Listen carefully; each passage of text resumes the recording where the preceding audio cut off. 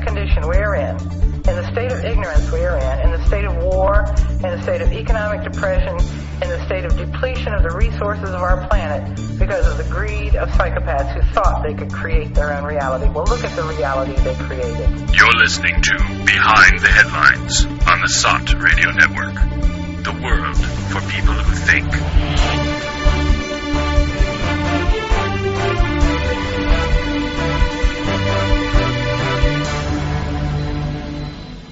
Hello and welcome to Behind the Headlines. It is February 25th, 2018. I am your host, Harrison Cayley. With me today in the studio, Ilan Martin. Hi, everyone. And over in Europia, Joe Quinn and Neil Bradley. Hello there. Hi, everyone. It's Europistan, Harrison. Europistan. I always forget that. Not good with geography. So, this week, what's in the news? Well, probably the most exciting and newsworthy events of the past decade are the Winter Olympics over in South Korea. I always like the Olympics, even though I've never really been into sports. Just because you're supposed to like them, I guess. But over in the Olympics, what's going on? Russia, that's pretty much it. Russia, Kim Jong-un is all that anyone really cares about. So we're going to be talking a little bit about the Olympics and the ongoing war against Russia in pretty much all domains possible. The Olympics is just one front, and we've seen it for years, really, and it's been going on for longer than that, but sports is the new venue for information warfare, it looks like. So, well, what's been going on? Russia, of course, after the doping scandal of, what was it, 2 years ago? 1 year ago? 2 years ago? Has been kind of the global pariah in the sports community, especially related to the Olympics for their alleged state-run doping program, as revealed by this whistleblower who went to the States and told the whole story. So the fallout from that is that Russia was not able to compete in the Winter Olympics this year under their official, colors, flag, and name. They are Olympic athletes from Russia, but they cannot display their, Russian team paraphernalia or, iconography, and basically have to have competed in kind of two-toned uniforms, outfits that don't display the Russian flag, don't say the Russian Federation, just OAR, Olympic athletes from Russia. And we've already had a couple Russian athletes busted for doping, allegedly and apparently. And that seems to be it's really a sad state of affairs for sports, politics, and just kind of being human all around. Like I mentioned, kind of joking, I've never really been into sports, but I've always, as a kid, I played sports, and I've always had an appreciation for sports. Mm-hmm. Like, I've always, there's a certain thrill you get out of seeing a kind of like, physical perfection in movements and ability and, exertion. And so, of course, growing up Canadian, I couldn't help but be raised with a certain amount of Wayne Gretzky worship. So, former hockey player. Who? What do you mean, who? What do you mean? Oh, come on, explain. Who is he? Okay, Wayne Gretzky. Well, like the greatest, probably one of the, if not the greatest hockey player, then one, the top two. And he played for the greatest parts of his career were played for the Edmonton Oilers, my hometown. Oh man! Did you go see him play? No. No, I was. Well, actually, I'll have to remember. Maybe my mom, who may or may not be listening today, can correct me if I'm wrong. But I'm pretty sure my dad told me that I was at like one of the most famous games. Where Gretzky, I can't remember what the exact thing was, but he basically set a record or something at that game. I might have been either in my mama's womb or as a baby at that game. So it's kind of, in my blood. Well, I can tell you, I got to see Wayne Gretzky play for the New York Rangers in the latter part of his career, and that was a thrill, even though he was kind of on the wane. Yeah. It was just the sheer no pun intended. No. But anyway, there you go. Elan just gave a motivation for people to get into sports, a thrill, right? Yeah. No, it's great. So what? I mean, I'm the opposite. I used to love sports. Followed teams, followed certain sports, participated. Did some myself. The attraction is that I think it's well described by Jonathan Haidt, whose book we've been discussing a couple of times now, In the Righteous Mind. I mean, he gives it as a mundane example of the religious ecstatic experience, especially when a group gets together. But it's mundane, but people feel that thrill. I mean, he gave the example of, so he hates sports as well, right? So he goes along to UVA football matches, University of Virginia, where he's not even a student. He's there as a postdoc, researcher. And he gets dragged into attending a couple of matches. And he's getting carried away by the chanting. And I mean, most of the people there are ignoring the sports, but it's the chants and the collective, and it's uplifting, and you can see how if you're dedicated to it, can be ecstatic. I mean, the team I supported when I was growing up as a kid, I mean, there's no obvious reason why I would have supported this team. It's an English football team. I'm in a different country. There is a reason. Don't get me started. Well, my dad supported them, right? Exactly. Okay, that's not the only reason. His brother, so it's in the family, right? But there was a banner on the stadium of this team. It was always there. MUFC, Manchester United Football Club, the religion. I mean, the fans knew it. They all knew it. It wasn't, and they weren't like making an ironic point with it. That's how they felt about it, So,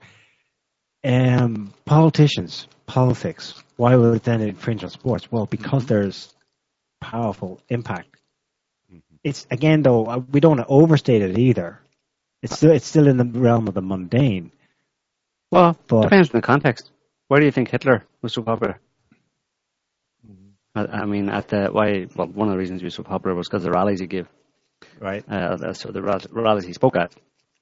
So pretty much, I'd say it's reasonable to draw a comparison between football matches and the kind of atmosphere and the group dynamic going on there.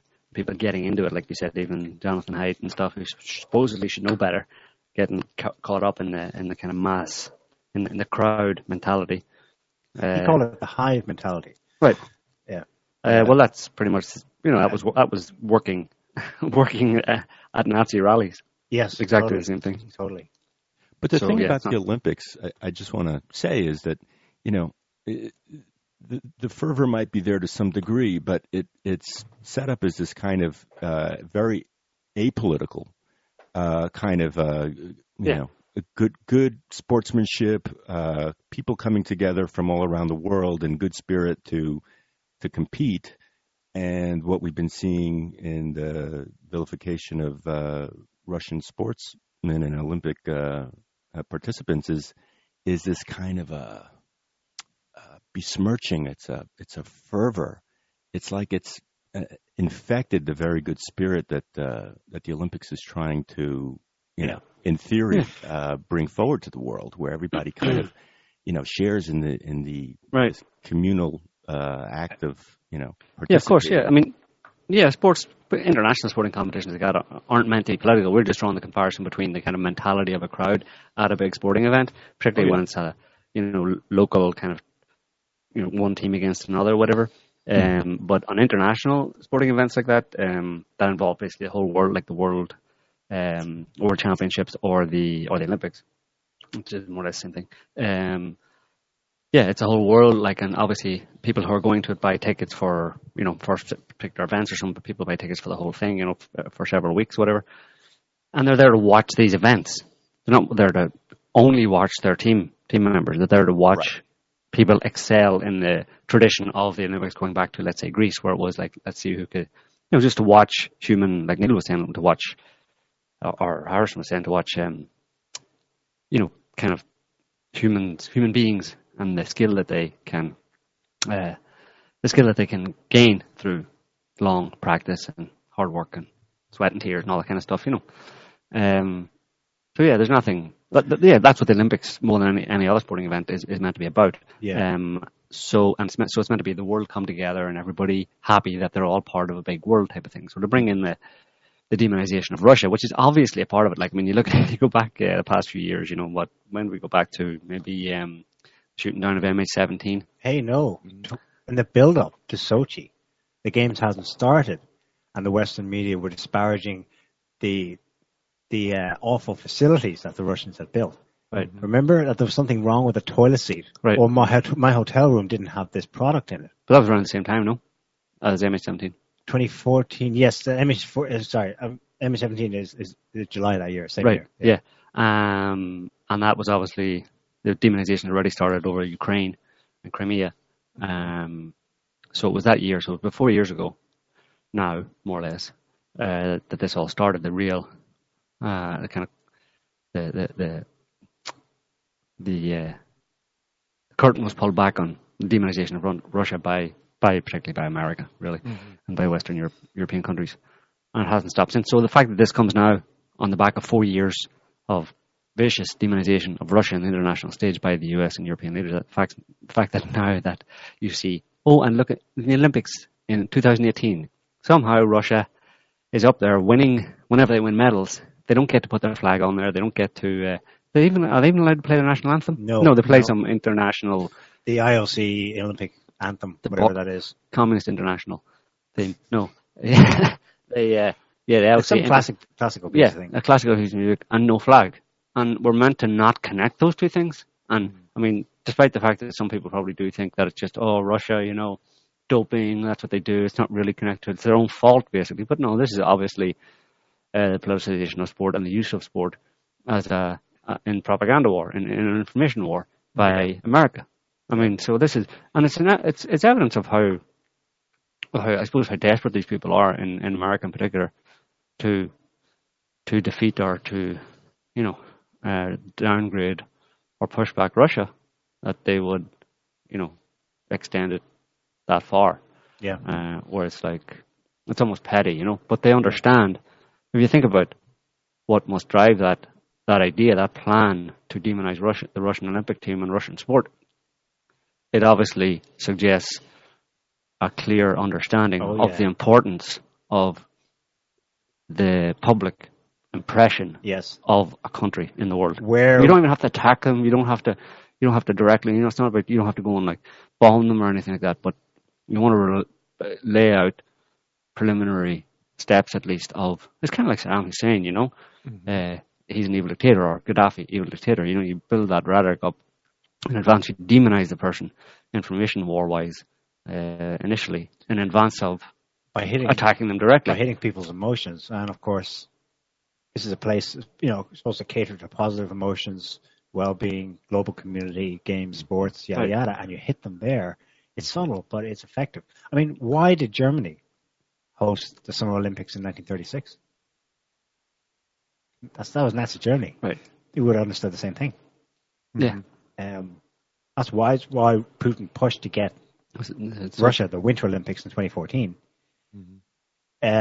Probably the best ever, probably the best attended ever, most viewed or something, also the most expensive. I mean, they probably went above and beyond, and still they had to cast this powder of dung over it. It's effectively economic warfare, indirectly, because if you demonize, I mean, Putin or Russia, the Russian government wanted the 2014 Winter Olympics. Every country wants, they lobby fiercely for getting these kind of international sporting events on their territory, be it the Soccer World Cup or the Rugby World Cup or whatever, because it has a large economic benefit, not a direct economic benefit, just in terms of people coming to the country to watch those sports events. But then once you get people into your country that may not have come before, they're more likely to come back. So it's effectively tourism. Yeah. And anybody so then that's the positive side of it. That's why countries want it, because it's basically an economic boost. So anybody who would try to stop you from getting those international sporting events in your territory they're trying to hit you economically. Yeah. They're trying to downgrade you economically, effectively. Brazil spent a fortune in 2016 to get to the Summer Olympics. And it was probably a fortune they didn't have. And I believe most of the stadiums and facilities afterwards were just left to ruins because they didn't have the surrounding infrastructure. But they calculated that the longer term benefit was worth it. Sorry, Harrison, go on. Well, yeah, and in addition to like the economic angle, it also like you kind of alluded to it by touching on how it hits people in the emotions. It applies on this kind of basic cultural level too. It's because like, well, what do people who aren't really into politics, what are they into? It's like they're into sports, right? Sports is kind of like the common denominator among cultures, it seems. Like it's what what regular people enjoy watching. It's their escape. It's their hobby to watch their teams, right? And the Olympics, that brings it to the global scale. So how do you unifying? Demonize? Yeah, it's unifying. So how do you disunify? How do you demonize another country? You're segregating them, right? And so it basically it gets the propaganda message to every level essentially, and it's interesting the way the measures that they took to penalize Russia in this instance. What did they do? So they banned their flag and their anthem, and the mere verbal statement of their country. And what are those things that those are the things that are the most basic kind of tribal icons and symbols for a country, like for the Olympics. And that's getting back to Jonathan Haidt's work. I mean, he talks about this experiment this guy did several decades back, where he put a bunch of kids, just random kids, in like a summer camp, and he set them up in different houses in the woods. And just basically let them have at it and saw what they did. And basically they made a flag for themselves. They made slogans and chants and songs. And when they finally figured out that there were other groups that were there that they didn't know about because they weren't told about them, that they got into competition with these other groups and they formed teams. And it was just like a basic automatic process. They weren't instructed to do any of these things. It's just basically human nature to create a group, and then compete with other groups, and so that's essentially what the Olympics is. Now sporting is kind of a contradictory thing, because on the one hand you have competition, and that's what a lot of I guess more sensitive non-sports liking people, what they don't like about sports is the competitive atmosphere to it. They think everyone should just get along, and it's why does one team have to win? Well, on the other hand, so there is that competitive element, and there's that, and taken to the international level, there's the competition between countries. Which country is going to be on top, and even that is a good PR move for certain countries. Like if you're a country that's not really on the map, that a lot of people don't know about, and you get all these gold medals, well, that puts you on the map. That puts your country on the map. It gains you some just public recognition. But then on the other hand, there is the element in sports of good sportsmanship and being a good sport, and you see that exemplified in a lot of great athletes like Wayne Gretzky. Like Gretzky was a decent person on the ice. Like he wasn't full of himself. He wasn't he didn't denigrate his opponents. He was actually a decent person, and that by like exemplifying that, the fact that he was like the best hockey player on the ice, him kind of instilling or manifesting those values, those virtues in himself, that has an effect on his teammates, his opponents, and the people watching. So it's it's very powerful, and it can go in both ways. So it can be very powerful for instilling a virtue of fair play and good sportsmanship and excellence, but without the arrogance and the kind of brutal competition of basically extreme that you see in warfare, basically. Or it can be used like that dynamic can be used for like purely nationalistic purposes, in like the worst sense of nationalism, like in Nazi Germany.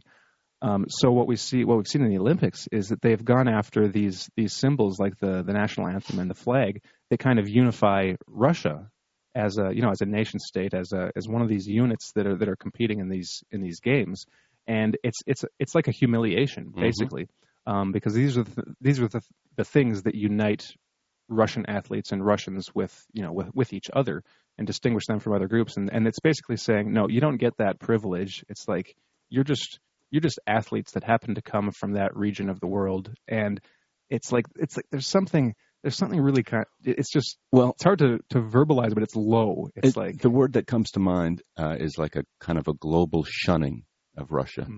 And it's all done by a kind of tacit agreement. There was one story of how, I don't remember the nationality of this particular athlete, but he had seen some Russian athletes go into an elevator, and as the story goes, he refused to get onto the elevator with them in the Olympic Village in the South Korean Games. So you hear something like that, and it's like, really, you're going to? But of course, I mean, that's just a testament to how successful this shunning is of Russia. That you would have other even other athletes kind of look at them with disdain and repulsiveness, as if they're somehow lower, a lower caste of people. And we've seen unsportsmanlike. It is. And it just feeds into this kind of greater movement we're seeing, where, we discussed this a while back. I think it was James Clapper who made statements to the effect that Russians were somehow, less than human and not trustable. And there was another politician recently in the news. He said they were genetically programmed to take over other people's countries. Just Serious. about, right? yeah. The term pot kettle black doesn't even come close to that one. Well, this week, the Russian men's hockey team thrashed the United States 4-0 in the quarterfinals. Then they beat the Czech Republic, I believe. And just yesterday, they won gold by beating Germany in overtime.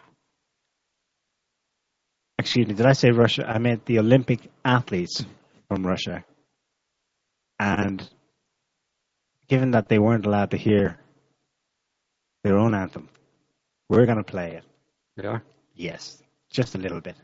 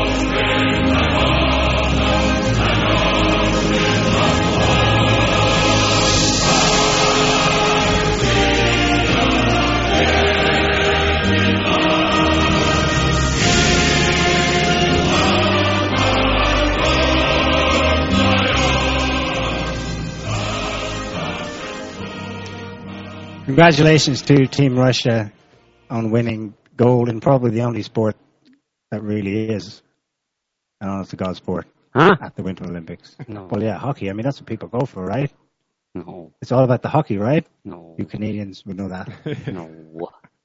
There's lots more good. They won gold, and actually they're doing pretty well. They have a lot of medals, but they're only technically down in the tables because most of them are bronze medals.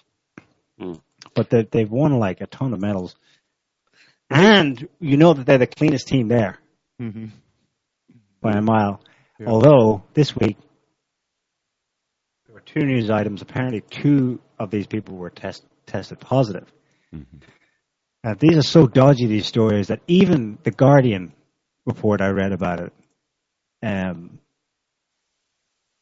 brought up, just simply quoted the Russian coach. One of these athletes, I think it was the curler, right? Do you remember the husband and wife curler team, blah, blah? They did okay. They came 3rd. And then they were getting attention in the media primarily because the wife was so beautiful, but also because they came 3rd because they're Russian, right? And then the bombshell that the husband tested positive for meldonium. That was only put on the scheduled list of performance-enhancing drugs 2 years ago, which kicked all this off because that's what got Maria Sharapova caught, the famous tennis player, Russian, because it had just been scheduled as a banned substance that year. And it's mostly only taken by Russians. And it's not a performance-enhancing drug. But whatever, okay, it's illegal. But as the coach said, now this guy, the husband in this curling team, he just flew home. I mean, I think he didn't contest it. But the coach was like, why would he take one dose of it? It only works over the long term. Mm-hmm. It's basically like taking coenzyme 10. It's a heart supplement. It's not a performance enhancer. Anyway. But also curling? Yeah, right. Like you need performance enhancing for curling. Like. The Guardian also let his quote stand that, he's suspected sabotage because it was completely ridiculous. For sliding a rock down some ice. Right. Like the whole story around that is dodgy. Like, first of all, according to the tests, he had taken one dose, and he had taken it while in South Korea, so not in Russia. Now, that would be he himself has contested it. He said, I didn't do it. There's no way I'd do that. It was totally stupid. But he's not going to bring like a case against the IOC or whoever's in charge. He just says that would be a waste of time. But because the two tests were pretty definitive, so he probably did have meldonium in his system. But like you're saying, Neil, it was probably sabotage. I mean, it was probably slipped into a drink or something. Because on no level does it make sense. First of all, it's meldonium. Why would you take the Russian drug, right? That everyone knows about, that has that got this whole thing started. With one of the best tennis players, Russian, gets caught for it and gets banned from the games. Got her medal taken away from her, right, or some of them. It's just a bad PR move. At a time when you have to be super clean because they're going to catch you and use the slightest infraction in order to rake you over the coals for it. And one dose doesn't do anything. It's curling. You don't need this kind of drug. This drug would have no effect for being a good curler. One of my roommates here was telling me the story about, I believe it was one of the first, if not the first, Canadian curling teams, and the champion, the head guy, was this overweight smoker who was just this great curler, and after that, after they won, they basically told him, okay, you got to kind of get your image sorted out because it doesn't look good for an athlete to look like this. Like curling, when you're pushing the what do they call them, the stone, or I don't know the terminology. You don't need to be in great physical shape to be a good curler, at least on that end of the of the rink, of the ice. You basically need to have good aim. It's like being a bowler or a dart thrower. It's like you don't need to be a super buff athlete in order to be a good curler. So it doesn't even make sense that this guy would want to take a drug, a performance enhancing drug, and to take one dose while you're in the country. It's just it just reeks of dirty tricks to me, at least. Well, the whole thing started. Go ahead. Well, just to add to that, there's another Russian athlete, Nadezhda Sargieva, who finished 12th in the two-women bobsleigh, and she was accused of using a substance called trimetazidine, which is a stimulant used to treat patients from angina. So another kind of absurd accusation, it seems. Where they're looking for anything. I think they were randomly drug testing people. And just to add to that, so all of this was supposed to add pressure for the Olympic Committee to not permit Russia to march under their own flag at the closing ceremony. Does anyone know if they were ultimately allowed to do that? It's not decided yet. No. Yeah, well, the thing is, all of this really started. I mean, it's obviously a propaganda war, like we've been saying, against Russia. It's absolutely political, but the politicization of sport. And back in December, I wrote a little article about and about the guy behind it. Effectively, obviously, there's a lot of corruption in WADA, which is the World Anti-Doping Agency. It seems to be being infiltrated by or controlled by Western interests, essentially. But there's a guy who was on TV again. The BBC got him on. His name's Rodchenko. He used to be the head of the WADA, World Anti-Doping Agency approved anti-doping lab in Moscow for Russia. And long story short, he basically is a pretty disreputable character. He was on the side. He was basically, while he was meant to be testing, he's meant to be in control of making sure that Russian athletes weren't doping. He was Russian himself. He was actually creating kind of whatever you call it, ability enhancing drugs, effectively, for this turd was smuggling in these drugs for years to Russia and trying to get as many athletes as possible. Well, he was selling it. He was selling them on the side. Yeah, him and his sister. Then when he was caught, he was investigated, and the outcome of that is that he was made head of the Russian anti-doping agency. Mm-hmm. Now that right there would smack of state-sponsored, right? But it's still a mystery as to how he got it. No one knows exactly. It's either a state secret, but not because it's being covered up by the Russian government, but because something dodgy went on there, where it was a blatant miscarriage of justice that was not intentionally done. Yeah. By, let's say, the Russian government. I think they were afraid that he's a shyster. He's basically a criminal mind, effectively, and because he was making money on the side, he basically did a deal, I think, with the Russians that because he has a threat that he would expose what was going on, they'll allow him to be the kind of head of the anti-doping lab in Moscow. But this is in the context of every single country in the world having engaging in doping, effectively, of some description for all of their sports. They have, the sports bodies tied to the government in every country has some guys and some scientists in labs placed somewhere looking for the new thing they can use that can't be traced to enhance.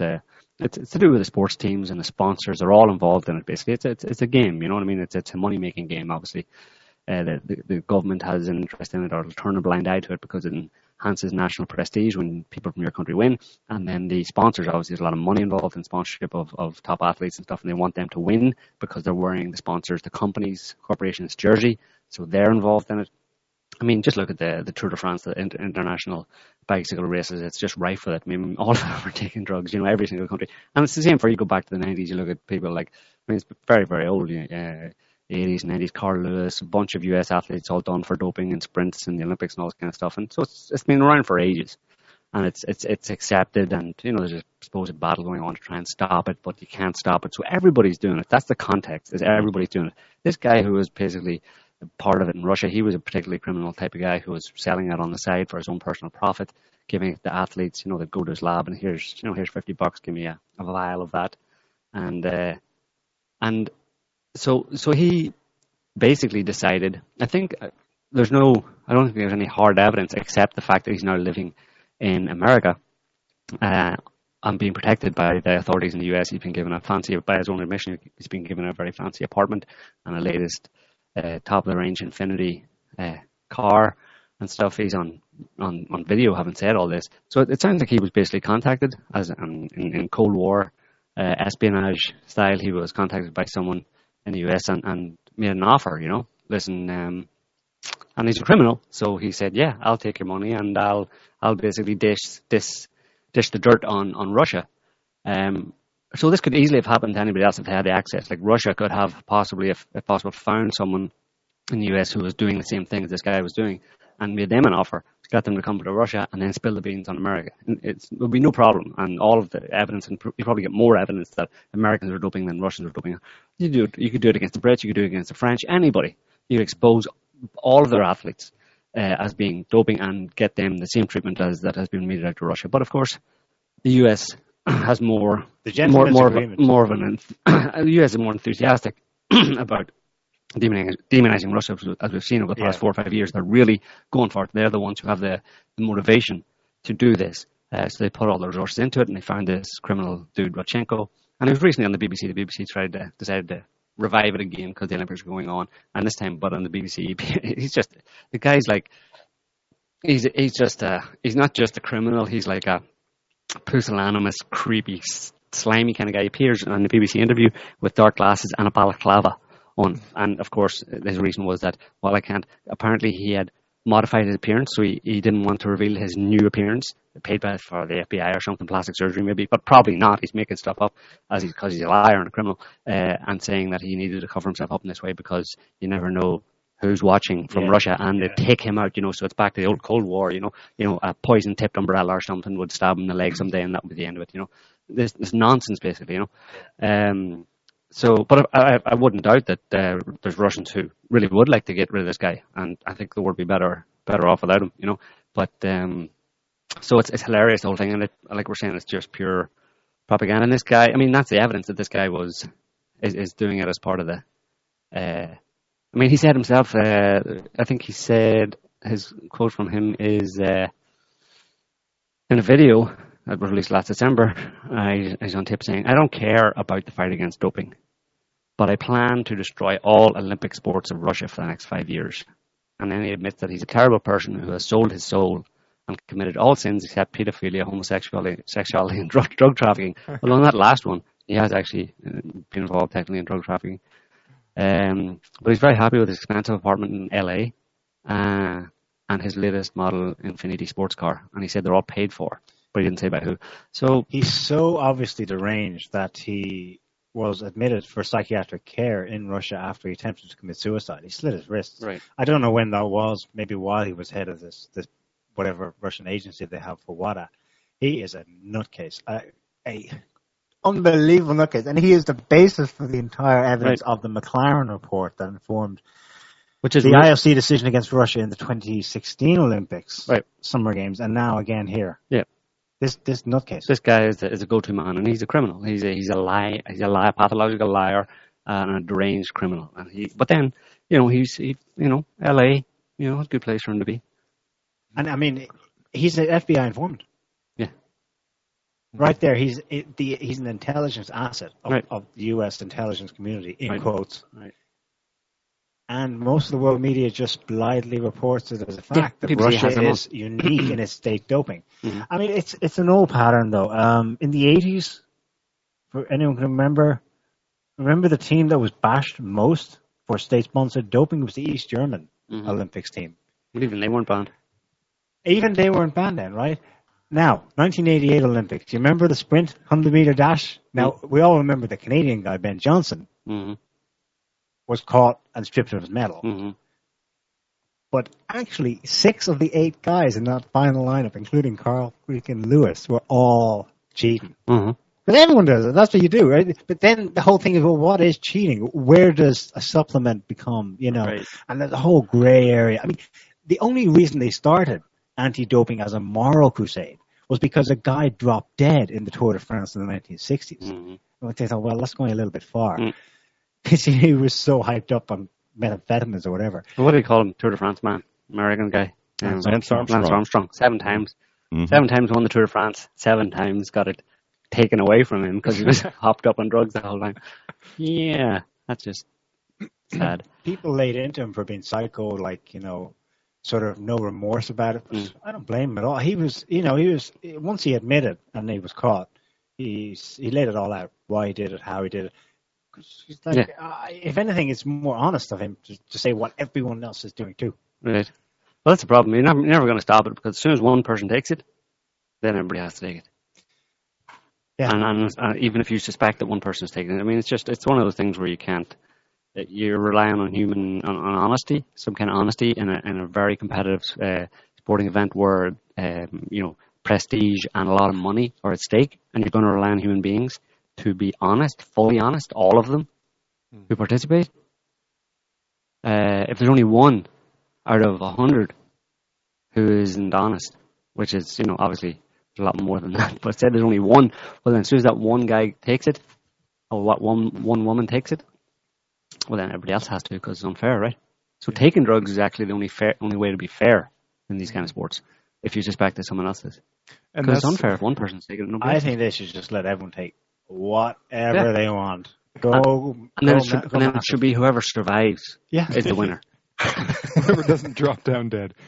Of a heart attack. But they have sort of created... You win the Olympics for taking the most drugs and surviving. That's the only criteria, really. They have effectively created a workaround. You remember in the aftermath of the McLaren report and, Russia's evil for having state-sponsored blah, blah, blah, there was this hack, right? Fancy Bears. Right. And they hacked WADA, and they showed that they have these special TUEs, something exemptions, that are dished out to athletes. Usage. Some of them several times a year for decades, if they last that long. The most hardcore steroids. That's Serena Williams. People comment that she looked quite large in the biceps. Yeah, because she's been on steroids since she was 14, regularly for asthma. Yeah, asthma.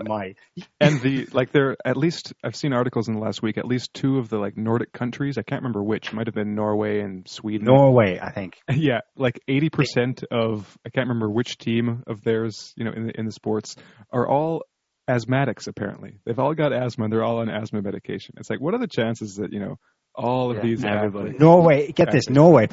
I have the stat here, Harrison. Norway, population of 5 million, is topping the medals table. They took with them 15,000 doses, I believe, of asthma something. They didn't say what it was. It's basically it was enough to pump each of them 50 times. It's an inhaler. It's an standard inhaler. Right. It's salbutamol or whatever it is. It's basically stuff you take for. It is asthma treatment. Yeah, but it expands your lung capacity. It opens up your alveoli or whatever, and it gives you basically a better, deeper, better more oxygen. Yeah, more oxygen. Right. Oxygenate your lungs, but more. But maybe in a race or something, you could claim that, like in a running race, 100 meters dash or something, you could claim that you have what do you call those pets that people have? What's the term for it? Chia pets. No, it's not a guide dog if you're blind or whatever, but something that's a comfort animal, they call them. When people have comfort animals, people who need them, I would have a comfort, in a race or something, I'd have a comfort horse, and I'd say that this is my medical condition. I need this horse underneath me during this race. And then I'd be able to win. To top off the hypocrisy, the Norwegian FA, that's their Norwegian Football Association, is this week calling for either it to be boycotted or something even worse. I'm talking about the Football World Cup, which is coming up this summer, and Russia's hosting it. Now, there hasn't been a lot of noise about it of late, but I think it's too late for them to cancel it. But expect shenanigans between now and June, I think it kicks off. They're going to do something, either something atrocious at the event or create a scandal and have as many teams as possible boycott it and not show up, which would hurt the competition. Who's going to do that? Merca. Probably Merca. Whoever's pushing this. Well, they'll try, but... Probably U.S. intelligence community, in quotes. Yeah. TM. If they can, they wouldn't. Yeah, that's it. Emotional support animal. I could have, or a dog, like a very angry Alsatian or Doberman or something that would attack the other runner. Yeah, I'm just waiting for equality into the Olympics, though. Yeah. What? Equality. Yeah. Equality. The equality thing, the different equality and and non-discrimination and stuff, because that would just blow up in the whole field. So if you're too fast, you shouldn't run so fast to give the others a chance. Yeah, or whatever, I mean, you could add in any number of things where. Or that person needs a handicap, so they have to carry extra weights in the swimming pool. Mm-hmm. Okay. So that they all finish at the same time. Yeah, we could just call it the Equality Olympics. That'd be fascinating. The Social Justice Olympics. Yeah. So, yeah. Sad state of affairs, but it's a good example, actually, when you look at, as we described, that this is basically economic / information war waged by America against Russia, and what they've done, and the way we've described it, as evidence of what America has always done. They didn't just start doing this, obviously. This is how they operate, and just look back over, it ties into the nature of America and the American Empire and America's attitude to the world over the past 70, 80, 90 years, and how they've gone about it. They play dirty. I've always played dirty on the basis of manifest destiny, we get to rule the world by whatever means necessary, you know. And most other countries have not been as kind of megalomaniacal in that way, or pumped up in terms of their own self-importance and their own belief in themselves, and therefore have not engaged in the same kind of dirty dealings that America has over the course of the same period, you know. And it's bizarre because, you know, while they were doing all of that, they were claiming to be and be doing exactly the opposite, you know. Freedom of the world, protecting the world, justice, all the noble ideals, while they were doing pretty much exactly the opposite. And that seems to be one of the defining characteristics of our world, is that very often, and even sometimes down to the ordinary person, you know, the truth is 180 from what is claimed, you know. Well, we're speaking about empire and the Olympics in Korea. In a way, Russia isn't really the story here. Certainly won't be on the Korean Peninsula itself. It's the remarkable turnaround in the, let's say, outward expressed relations between the two countries caused by this event. There was clearly some back-channel stuff that led to the agreement that Kim Jong-un's sister would turn up for the opening ceremony, that she would extend an invite for President Moon of South Korea to go to Korea. And now there have been further developments since then. And then, of course, the agreement that the two countries would appear under one flag for a couple of events and then for the official ceremonies and so on. Headline I got before we came on air: North Korea is willing to start direct talks with the U.S., says South Korea. And some North Korean general visited the Winter Olympics. I don't know who that is, but he's probably some high-level figure from North Korean government. So that's not over yet. Whatever agreement took place, it's being milked to the max by North Korea, and it's being very successful. It's been reciprocated, and that, in a way, is the story. It's been subtle, but Western media in general has poo-pooed this up one way and down the other. You can't trust this. This looks like it might be good, but I don't know. You never trust those North Koreans, especially when you need them as an enemy. Well, that's it, isn't it? Peace can't be breaking out here, people. Remember, but it is remarkable after the last year of fire and fury, and my button is bigger than yours. Well, that was all means to an end rhetoric, basically. I mean, because they want to keep North Korea as this enemy. I mean, that people don't realize just how true that idea of the idea of America needing an enemy and creating an enemy. They do it like in a very, very literal way. And North Korea is a perfect example of that, because they don't give a damn about North Korea. North Korea isn't a threat to anybody. Leave North Korea alone. I mean, like, America cares anything about the North Korean people, whether or not they're being treated badly or it's whatever, there's terrible conditions or not. As if the American government would ever care, really. What, humanitarianism, whatever. Humanitarianism for an ulterior motive has always been the case. And that's the case here. And the ulterior motive is to have a military presence in that part of the world, which just happens to be where China is. And interestingly, the last round of sanctions that they just announced a couple of days ago, Trump announced new sanctions, kind of pulls back the curtain on what it's really all about, because those sanctions actually target Chinese companies.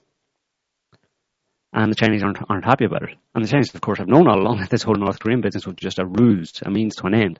And now America has finally kind of come out and done what it's, started to implement the real goals all along, which is like militarily, obviously, to surround China, and if necessary, then to economically. Try and economically hurt China. And I mean, they're idiots, Imagine trying to really go up against the Chinese, like, economically, But they have no other. What are they going to do? We're out here now. We're all around the world. We have been for 70 years. If we pull back with every yard, with every kilometer, with every mile that America pulls back its empire, it loses, X number of. You could probably, figure out how much it's worth to them in terms of the economy, and not just in terms of what they get, but in terms of, the the basis or the substance of the U.S. economy, which is effectively that, America rules the world, the petrodollar, America's presence and reputation in the world. That all has a dollar equivalent, and that's based on them being all over the world. If America pulls back in terms of its influence and its presence all around the world, then that has a dollar equivalent, or it has certainly a negative impact on the American economy. So they're stuck. They really are stuck in terms of they cannot go back. They have to keep going. But if they keep going, they will ultimately lose, because you cannot, at this point in world history, you cannot do what America wants to do, which is to, have everybody effectively as a vassal state. More and more countries are pushing back. It's all going wrong.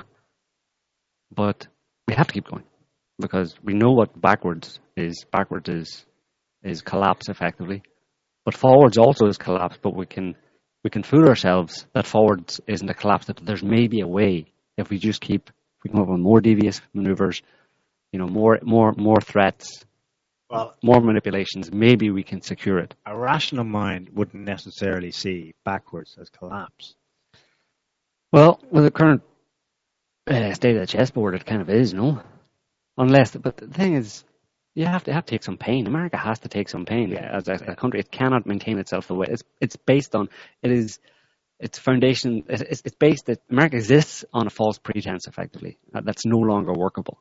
There's the whole petrodollar thing, which allows for the massive debt that somehow America is able to sustain, and it is able to sustain it largely because of the petrodollar, because of the demand for American currency around the world. But that's going to change eventually, and what happens? Well, you could take some pain and think about that in a rational way and say, listen, okay, it's going to be difficult, but let's put things in place so that we can change the way what comprises America and how it functions. We can change the way the economy works, bit by bit to kind of hedge our bets, or to lessen any negative impact when the world changes. But they don't want to do that, because it's all about power and control and wealth. Who wants to give up what they have? Again, it comes back to human nature. You're going to ask, especially a pathological.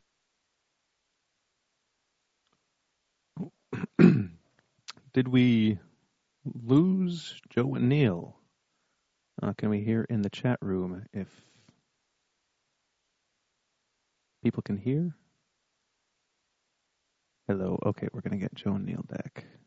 Anyone in the chat room, can you hear us? Okay, you guys are back. Lost us for a while. Mm-hmm. What was I saying there? Back. The pathological. Alrighty. Achieving hegemony. Basically. Pathological, basically, when you're talking about pathological people, not just ordinary human beings, but even more so with pathological human beings, like the ones that run the US, let's say. The Empire, they're, ask them to take a hit. I know. Really? Ask them to be reasonable, rational, when it means taking a hit? All I'm pointing out is, objectively, it need not be an utter catastrophe. I think Trump knows that. Yeah. I think he understood at some level that he was taking the realms of something that needed to just be steady on there, pulling reining in the horses, Well, there is some, and yet though he's full of bluster toward North Korea. Yeah. Yeah, but he wants to make sure that they want to be over there to make sure that China doesn't take any action against them. That's why they have these. You make that sound ominous, though. What action is China going to take? Well, China could dump all of its dollar reserves, in theory, or could it can do stuff economically. I agree. Well, China's pushing for the yuan to be the new petrodollar, to be the world's reserve currency. What happens to America? America's got trillions and trillions of US dollars floating around in the world that have value, largely because it's the payment for oil. The dollar is the transaction currency for oil. All of those dollars, if overnight somehow the yuan became the reserve currency, then nobody needs those dollars anymore. All those dollars come flooding back to America, and what do you have? Well, you've got trillions, literally, of dollars that are no longer do not match with the value of the U.S. economy, effectively, and then you have massive hyperinflation. There's just massive contraction of the U.S. economy, Yeah. And it's just classic, economic crash scenario, you know. Stock market collapses, job losses, all that kind of stuff. All the bad stuff happens, you know. And what do? I mean, there's some evidence that Americans have been thinking that way, but they're doing very little in terms of they want to become more. Have been over the past number of years. There's been a move within Washington to become, and within the oil companies and stuff to become, and gas companies, basically energy companies, to be more self-sufficient and no longer have to rely on as much on external supplies of oil and controlling it and all that kind of stuff. That they can effectively be more self-sufficient. That's why you have all this fracking and LNG, you know, liquefied natural gas going and all that kind of stuff. And America wants to kind of pitch itself as an actual exporter that can sell oil. So it can be like a kind of Saudi Arabia. Instead of having to rely on Saudi Arabia to sell its oil in dollars, America wants to be a kind of Saudi Arabia itself. But the problem is America is a massive energy hog, you know, in terms of its economy, you know. So there'll be a lot of changes needed there in terms of the way Americans actually, you know, do business in terms of the amount of energy that they consume, you know. So it's very difficult, but that seems to be one thing they're doing. But fracking the hell out of the country isn't such a good idea either, you know. And there's no, right now there's no, it's not possible, it doesn't seem to be possible that unless you can seriously manipulate the gas prices and stuff and other countries, there's no way that American gas, for example, liquefied natural gas, you know, liquefied and then turned back into gaseous form at the destination, whatever, would be able to compete with Russian gas. Russian gas is as cheap as it's like water out of a well type thing. There you go, there's your water. Straight out of the well, it's clean, you can use it. America, LNG has to be, you know, it's liquefied, then it has to be transported on ships from America to other countries. It has to be regasified on the other side. There's all these big terminals and massive infrastructure has to be put in place to make that economically viable. And there's no way they can compete with Russian gas, which is why they're trying to stop Russia from building all these pipelines. It's just like, it's just bizarre, you know. It's like it's reality's jumping up and hitting them in the face all the time. They're like, "What the hell is that?" And they push it out of the way, you know. And they keep trying to tell reality to stop doing that, you know, and trying to, you know, twist and turn to change it, you know. And ultimately, it always leads to some kind of manipulation or force or threats, you know, to do that. Usually that's the only way you can change kind of reality is to. Usually reality comes through the actions of other people, you know, the fact that you have to accommodate other people's interests, what they want. And if you don't like that because it will somehow negatively impact you or you don't get what you want from everybody bowing to your orders all the time and shutting up when you want them to shut up, then you have to threaten them, you know. They all become you want them all to be your slaves effectively. And you can't make anybody your slave unless you force them, you know, unless you threaten them in some way. So that's why America threatens people and uses dirty, aggressive tactics against all of these people because they're just not taking stock of reality. They won't accept reality, but you can understand that they can't accept reality because reality implies, you know, tightening of the belt effectively and a change in America's world status. And people at the top of the world, I like it up here. Why should I come down? Well, because you're going to fall. Your position is more and more precarious. And when you fall all the way down and you land on your head. Well, maybe I won't. Maybe I'll stay up here. Maybe I'll find some way to stay up here. It's not a good idea, but go ahead. And then you just wait for the inevitable to happen. And everybody goes, I told you so. And America curses them all for conspiring to destroy them. See what you did to me. Look what you made me do. Look what you made me do. It's pathological, you know. It's straight out of a textbook, of a psychology textbook. I mean, sure. And the pieces are already in place. I mean, the United States is faltering economically and societally, not because of its own mistakes or ideological leanings, but because of Russia. It's Russia that's inserting all of these ideas into the information sphere. It's Russia that is trying to instigate a collapse via ads on Twitter and Facebook. It's all Russia's fault. So what we've just seen in the past few months, and in particular in the past week, I mean, it's this incredible ramping up of blame Russia. It's precedented certainly, but we've never seen it reach these levels. I don't think levels of absurdity that people are beginning to accept and automatically affirm in their assessment of what's going on in the U.S.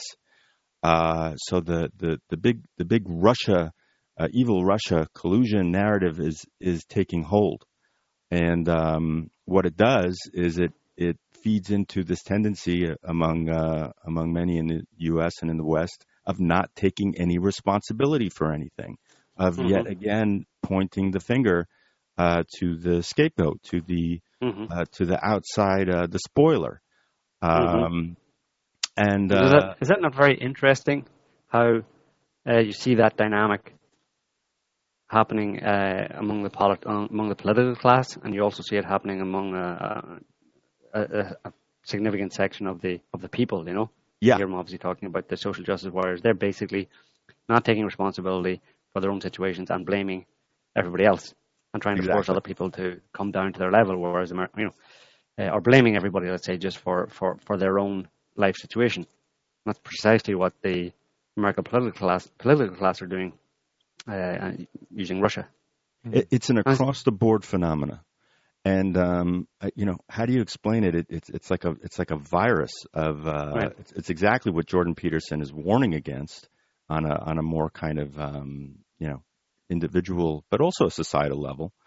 But it's just like Stanton Samenow says in Inside the Criminal Mind, it is a culture of entitlement, of lack of responsibility, of blaming everyone and everything except yourself for your problems.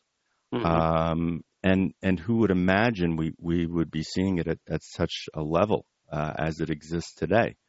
And it's catching on. It doesn't seem to show any signs of letting up, except among those who are paying attention, who are trying to think through what it is they're seeing outside of the mainstream media narrative, who are paying attention to people like Peterson and Haidt and others. And but it's an uphill battle. How do you get people to be motivated enough to want to see these things for themselves and apply it to themselves on an individual level? You can't. You can't. Reality has to teach them. But there some people just will never get it. They're of a certain nature they're children, and they just won't grow up, kind of psychologically or emotionally they're children, and they're not going to grow up anytime this lifetime, let's say. So there's no talking to them, and that's why I say you can't. I mean, I've had enough experience with them where it's obvious that you cannot talk to them. They're possessed of an idea that resonates with their own nature, with their own being, and there's no way you can, show them the error of their ways, because it's not an error for them. That's the whole point. It's not an error. I mean, people really have to get this through their heads. That you're talking about at least two different types of human beings, fundamentally different types of human beings. In a good book, if nobody's ever read it, Darkness Over Tibet by a guy called, I can't remember his first name, Ilian. He makes reference to people on an ascending path and people on a descending path. As a general idea, where one is more contractile, it's focused on yourself, it's avoiding taking responsibility, it's blaming everybody else and someone else, and another type who's on the ascending path, let's say, which is just, it sounds like a pejorative term, the descending path versus the ascending path, but it's basically just two different types of nature. One, and it's typified by that idea of not wanting to take responsibility and blame everybody else like a child, and reeling against reality and life, and another one where you're able to shoulder the responsibilities of life and accept it for what it is and use it to try and learn and grow. And those are two different types of people, and it's very clear that that's part of their nature. So when you talk to them, you can't say, "Hey, look, you see how you're," it's kind of like talking to a child and saying, can you stop just like lying there like a 1-year-old or a 6-month-old? It's like talking to a 6-month-old and trying to reason with it and say, "Can you not just lie there and expect food all the time? Maybe you could go out and like do the shopping or get the vacuum cleaner and do a bit of vacuuming, or maybe do a day's work, And the child will say. The child won't say anything, obviously. Just look blankly at you and go, "What the hell are you talking about?" Well, more than that, they have the inverse argument. Anything you use against them, they'll throw it back at you. If you take that child analogy, they'll say the same thing. If you say, I feel like I've woken up in Bizarro world. People are believing in X. They have the same thing. They make Facebook posts and they go, I feel like I live in a Bizarro world. People actually support Trump and think Putin's a good guy. Mm-hmm. They have the exact, and they'd also use the child analogy too. It's like talking to 10-year-olds talking to conservatives or anyone who's mildly supportive of, Yeah, but so it's a solid wall. I mean, you said it's like two different people. Well, what are we talking about then? Two different human natures, plural. Yeah, that's what I'm saying. That's the big secret. You can never reveal that secret. Maybe that's the secret of purported kind of esoteric or mystical or hidden groups who are keeping a secret or whatever for throughout time and would, you never get told it or whatever, unless you're part of this inner group or whatever. And that's more or less it. And it's obvious why you can't tell that. It's not because it's like this is a super secret and we get to feel important because we have it and other people don't. It's more that those people who realize you can't tell anybody, but you can't talk about this publicly because it's automatically pejorative. It's like it's racism, it's discrimination, it's oppression. It's like you're better than me. It's like well maybe and this gets to the heart of the whole equality thing. Like we were talking about in the Olympics. You're going to have someone carry weights because they're a better runner than you. Well, that's another good analogy for it. That's what those people actually want. They hate the fact that there are other people who are better than them who can understand life and shoulder the burden of life when they don't want to. They're like children. And they may say that people who oppose them are like children as well. But you look at the two arguments, and it's clear which one is the adult thinking in the sense of a more complex understanding that the situation is more complex, and the other one that's very black and white oversimplification of the problem. I've had enough experience of that as well. Where it's I try to discuss things and basically what happens is you get shouted down as a racist or some other term, and it's Godwin's law kicks in, right? And you just get you get shouted down, and there's no talking to them, literally no talking to them. And anybody who thinks that you can reason with them, it's just nonsense. That's not to say that there's anything wrong with those people, but once they get together in a group and stuff and try and attain power, and it's not to say that they can't attain power and stuff. It's the problem is their ideology. It's like Peterson talks about basically the oversimplification of a complex problem. It's always going to lead to a bad result.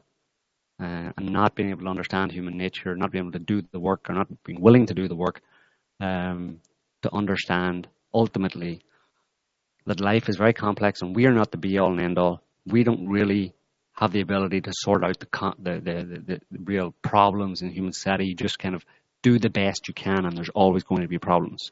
That's a mature understanding because it's mature in the sense that it's a more accurate understanding of life and reality and the forces that are at work, and that we're not really in control of ourselves. And your place in it. And your place in it. So someone who understands that will be less likely to prescribe solutions for all society, right? Because they go, hold on a minute, this is pretty complex, right?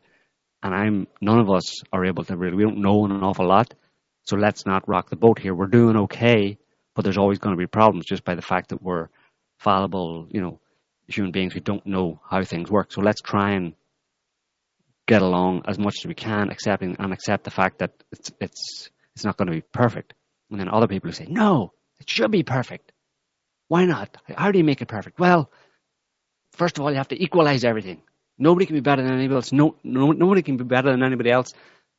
Nobody can feel lesser than.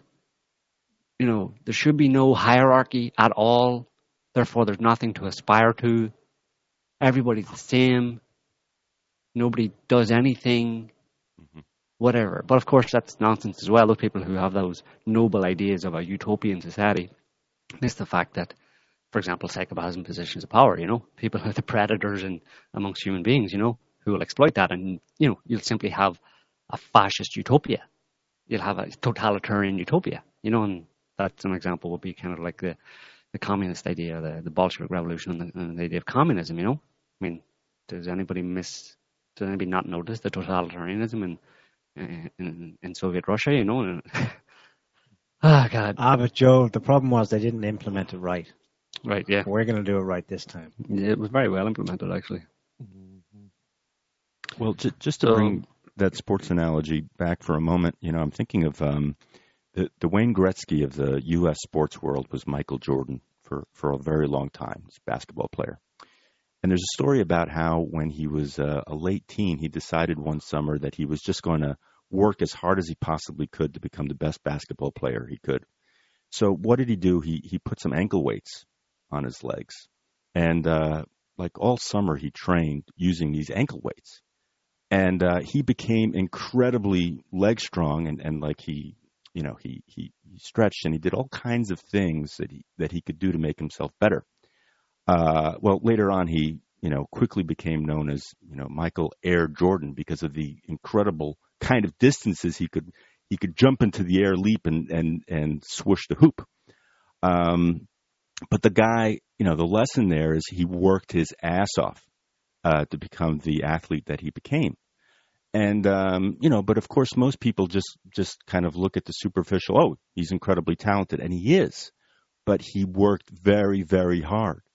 And so I think there's a whole percentage of people who don't realize how much work is involved in drilling down to what the facts of the matter are, drilling down to what is actually occurring, because it's so much easier to just, view things at face value and assume what they're being told to assume.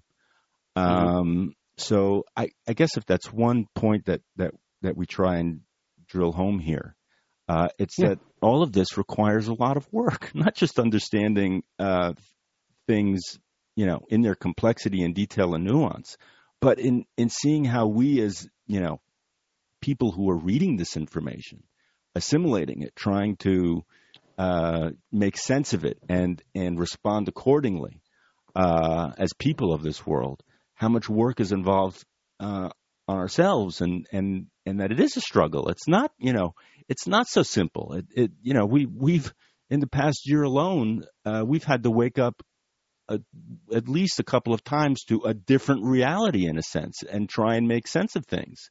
Right. We didn't wake up one day being pro-Trump per se. Not that we're pro-Trump necessarily as it is, but there has been a lot of work involved in seeing things as they are in all their complexity.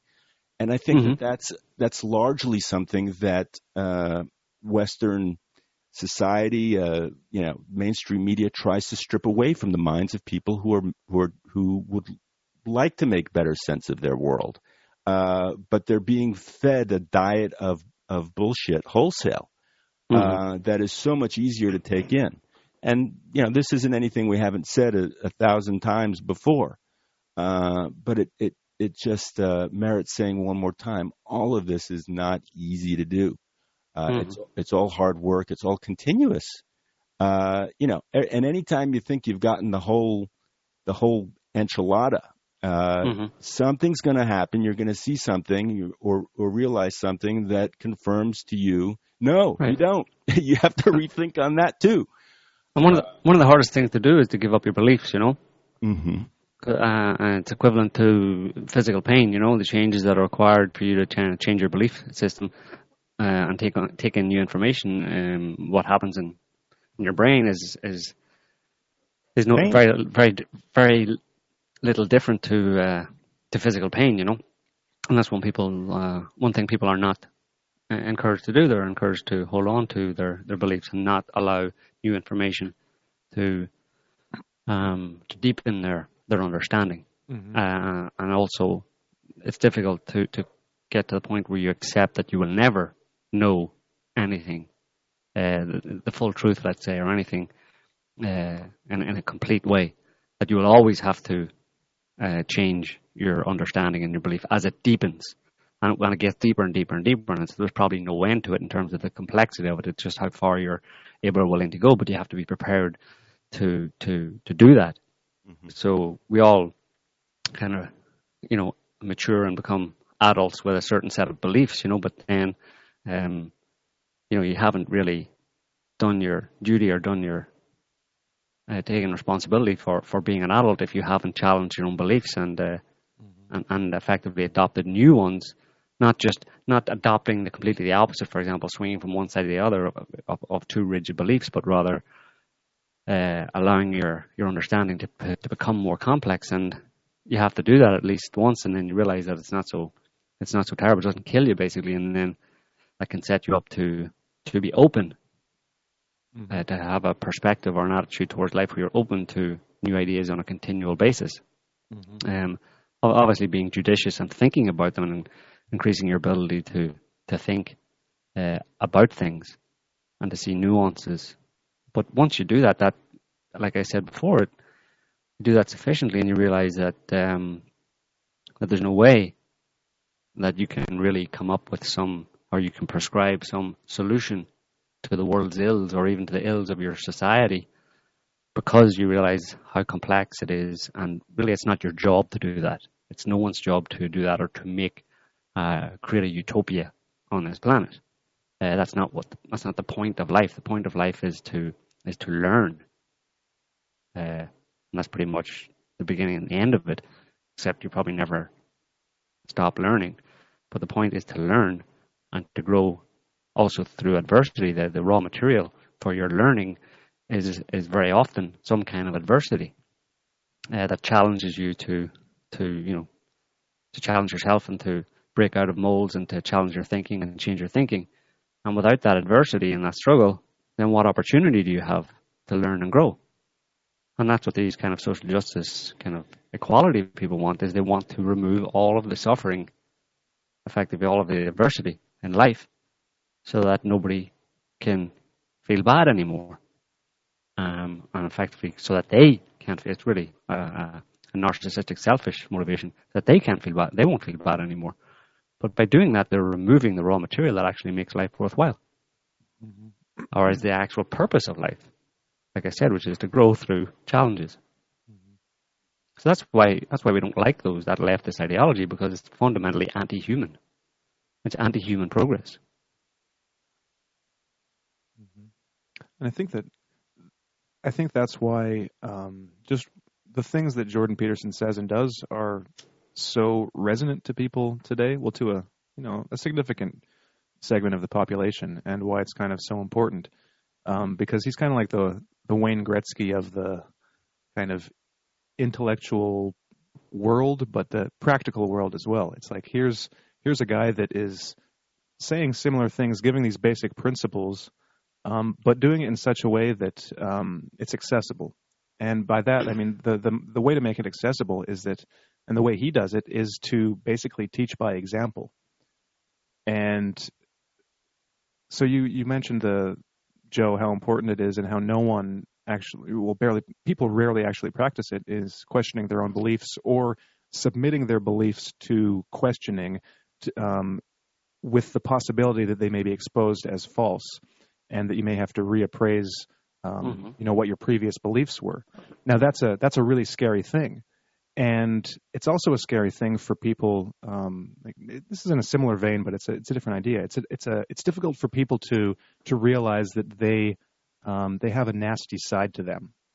It's like, you often see this with parents who don't want to see themselves as bad parents, or that they might be mean to their children or do something to screw them up, because that would totally shatter the parent's self-image.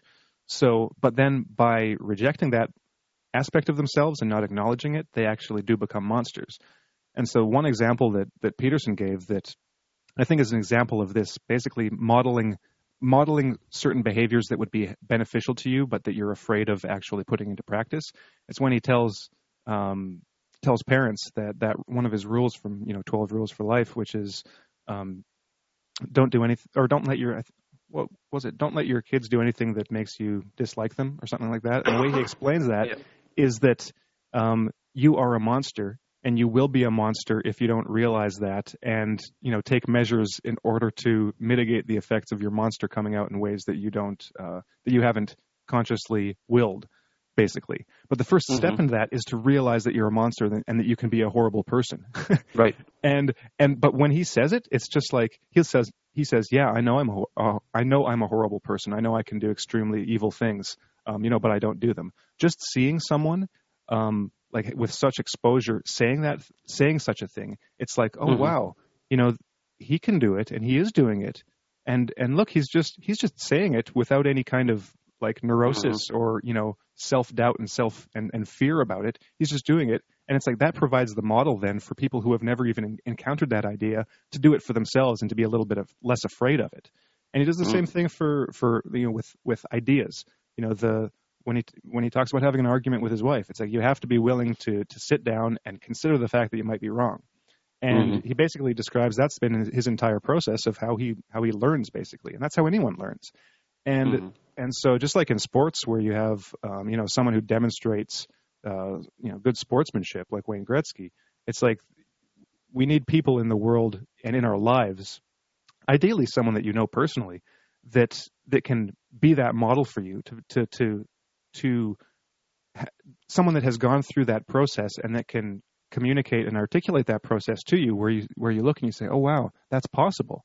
I didn't even consider that was possible. I didn't even think about it. Like, I didn't even know that challenging your beliefs, it wasn't a real possibility for me. I didn't actually know what that meant. But to see it actually in practice and then to have it available as an option, that's such a good service to provide for people. And well, unfortunately, it's so evident among so many of the social justice warriors that by virtue of the fact that they are arguing, against the patriarchy or against white supremacism or against whatever it is, the narrative becomes that they are good people, period, by virtue of their activism. So they've already kind of disallowed or blocked off this option or possibility, as you described it, Harrison, of acknowledging how they might be carriers or vessels or embodiments for bad stuff or evil. Yeah. It doesn't. It's not allowed to enter into the equation. So, like with that example with Peterson, for instance, there is, and I think this may be part of the crux of the matter. There is a level of humility that he embodies in his being open even into the fact or the possibility that he might make a mistake and wreck everything that he's been trying to do. And he's very open about it. What pundit, what commentator, what politician have you ever seen say or admit to the possibility that they're fallible, that they can sabotage their own efforts as human beings in their life's work by making the wrong decision or saying the wrong thing or thinking the wrong thing and allowing that to become their, what they espouse? No one. So he's shared his own humility with others. He's encouraging and trying to nurture that same spirit of self examination and humbleness to others that is unique among people in general.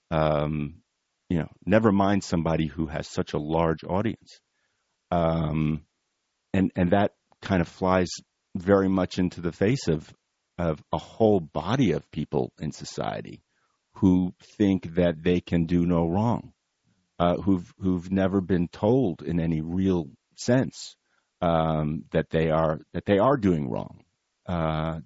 Or at least that they've never been able to take that in and improve themselves, not just in the tricks of rhetoric or in their strategic approaches, but into their being, into improving themselves as people.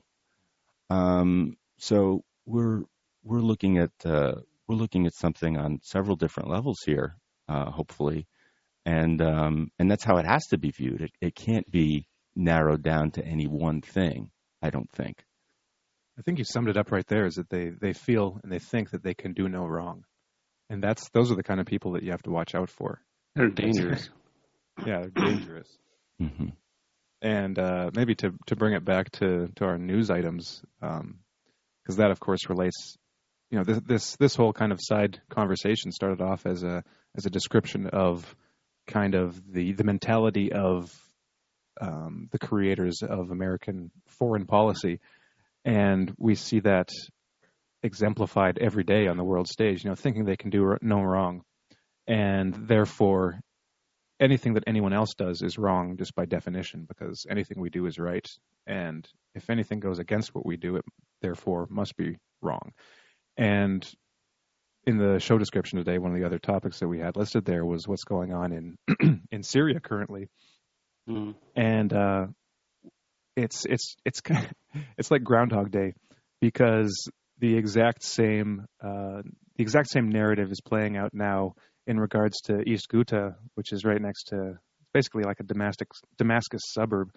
The exact same narrative is playing out there that played out during the liberation of Aleppo. What was it? 2 years ago? When was Aleppo liberated? A year and a bit. Yeah. Basically, it's literally they're recycling their headlines.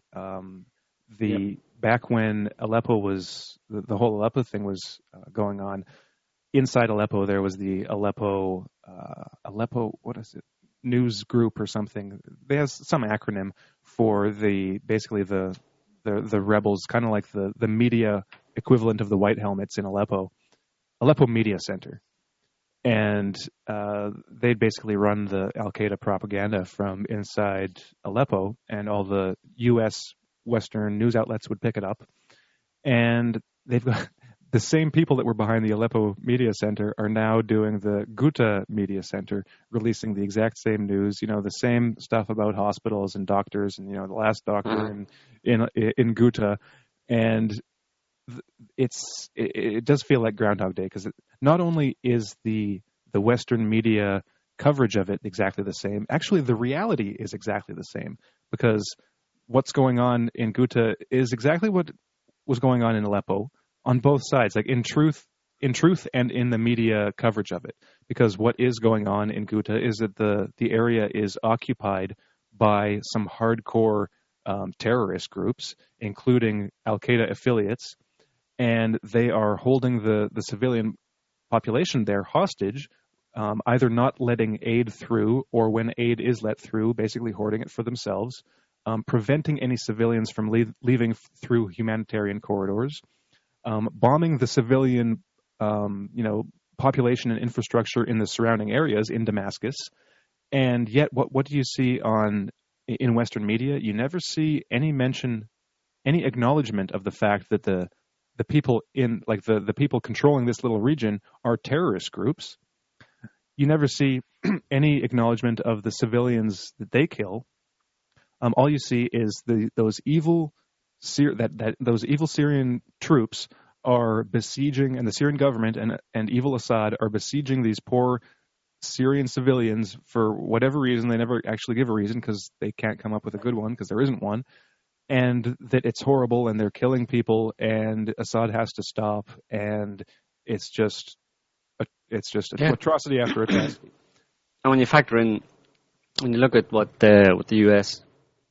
bombing of or U.S. liberation, let's say, of Mosul and Raqqa earlier last year, did kill hundreds, if not thousands, of civilians in those two cities. And I think in Mosul today, at least, and probably Raqqa as well, there are bodies still lying in the rubble, months, like maybe 3-4 months after the fact. And at the time, not a word was said along these lines of, by the Western media. Not a word was said about the U.S. bombing of these two cities to liberate them. But when Russia's doing it, or the Syrian army are doing it effectively in Damascus, in Ghouta, East Ghouta, the Western media is all over it. Like the duplicity and hypocrisy of the Western press is just astounding. Like, I mean, what kind of journalist would actually go along with that? Knowing that clear parallel, how they can with Mosul, what the U.S. did in Mosul and Raqqa, and then kind of scream bloody murder over Aleppo, when they know it's a bunch of foreign-backed, U.S.-backed terrorists holding civilians in East Ghouta hostage. That's why any civilian casualties are actually occurring, because they're being used as human shields by terrorists. But they blame Russia. They demonize Russia. They try to call the UN Security Council and meeting to kind of to sanction Russia. I'm not sure that they know. Obviously, some of the key. Well, they're sick then. There's something wrong with them. There's something wrong with them. because it's not just that. I mean, if the Guardian wrote something egregiously wrong and we saw it and we could point out that's wrong, there'll be most of the comments underneath will be people going, "Oh, isn't it awful?" Again, they've already had the Aleppo example; it's being replayed.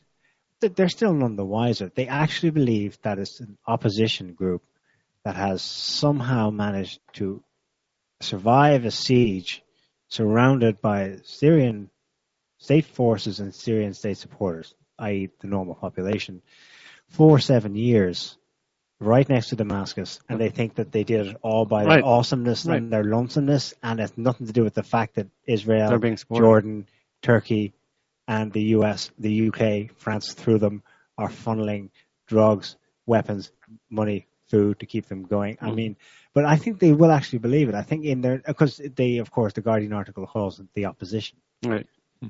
The opposition. It's Al-Qaeda. They're terrorists. It's Al-Nusra. They're terrorists, and that's all there is to it. I don't know. Maybe it's a kindred thing. Maybe they even though they do by now know the counter narrative, i.e. the truth. They block it out because they sort of at instinctive level recognize their kindred human type. Because in the terrorists, they're of their own nature to destroy. Well, they like them. Maybe they've been possessed by an ideology. They've been propagandized against. They've swallowed the lies of anti-Russia propaganda over the past 4 or 5 years, and they're possessed of an idea. An idea has taken hold of them, and it's a bullshit idea, completely false. But they've swallowed it, hook, line, and sinker. That's the ones that that you would forgive. But I think a lot of them. I don't think there's any excuse for it, really. I mean, that's why I call them ultra liberals. They would pass themselves off as the center, and our counter narrative here as the extreme right wing fringe, and then there's probably an extreme left wing, pretty much what we're saying, but with a few other qualifications. And they hold the center, the rational, the sensible, eminently so. But of course, they're batshit crazy. Mm-hmm. They are supporting Al Qaeda.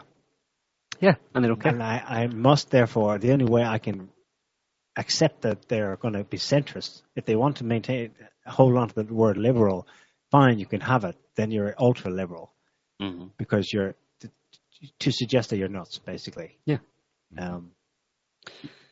You have guys like Thomas Friedman writing for the New York Times, wrote a bunch of books. He's got a big audience. He writes the op-ed, something for the op-ed every week or so. And, towing the anti-Russia line, towing the Assad is killing people in East Ghouta line. These people are, like Thomas Friedman, are so invested in their paycheck, in their grandiosity as opinion leaders.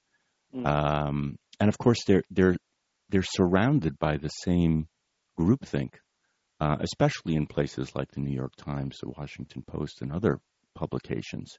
So they have this kind of positive reinforcement for lying, or at least not acknowledging things as they that would add some complexity to the situation. And so I think there's a whole kind of the majority of journalists, of pundits in the U.S. fall into this category of being totally invested financially and body, mind, and soul into the prevailing political, social groupthink that they can't even see as political and social groupthink or as motivated by the paycheck. Yeah, what's motivated by the paycheck, and also, but I think a good way of looking at it is that there are ideas. There's this idea that, or the prevailing wisdom, I suppose, is that people have ideas. That's not really true. There are ideas out there floating around, and they're kind of alive, and they have people. People don't have ideas. Ideas have people, and they take control of their brains as if they're actually sentient things, and they move people in a certain direction, over a period of time, and they're possessed. These people are possessed. Get the priest in. They need to be exercised. Maybe they're controlled by some kind of overmind. Well, all they know is Delenda Carthago, Syria must be destroyed, but they don't understand why. But like you said, there's free-floating ideas, and concocted data that's presented to them to form a rational narrative out of it. But it's driven by some kind of message and message received that Syria must be destroyed. They don't understand why, but it must be. Exactly. You know, there was someone out of the Obama administration who was in that kind of circle who said that it was just accepted as a given that Syria had to be destroyed and Assad taken out. And he said it was never questioned. There were no reasons given for it. It was just, that's how it is. And you know, to the credit of this person who said it, I forget what his name is or her name is, they did question it. You know, why? Why does it have to be? What's the rationale for such a horrifically drastic foreign policy? You know, you have to. Any rational mind would want to question or know the answers for such a thing. Yeah. I think there are people who have some ideas, I think, possibly, but yeah, that's a good way of describing it as well. Like another analogy would be, you know, if you have a bunch of hungry people, you know, really hungry, starving, and they have, you know, knives or weapons, and they see a cow in the field, they probably won't have to sit down and discuss why they're going to go and kill the cow and eat it, right? And then no one will say, well, why should we do this again? You know, so that hunger is understood amongst them, and they don't need to explain it to each other. They're all on the same page. Well, yeah, there's some food over there. You know, they'll understand intuitively, and we're going to go and get it and eat it. I'm not going to discuss it. We'll just waste time because we're hungry. So, yeah, they're driven by this. That's maybe how psychopaths kind of operate, at their kind of unconscious, instinctive drives, you know. And there is no higher brain function in that sense of reasoning or thinking or rationalizing out, except in the sense of towards the single goal of getting the food that they want.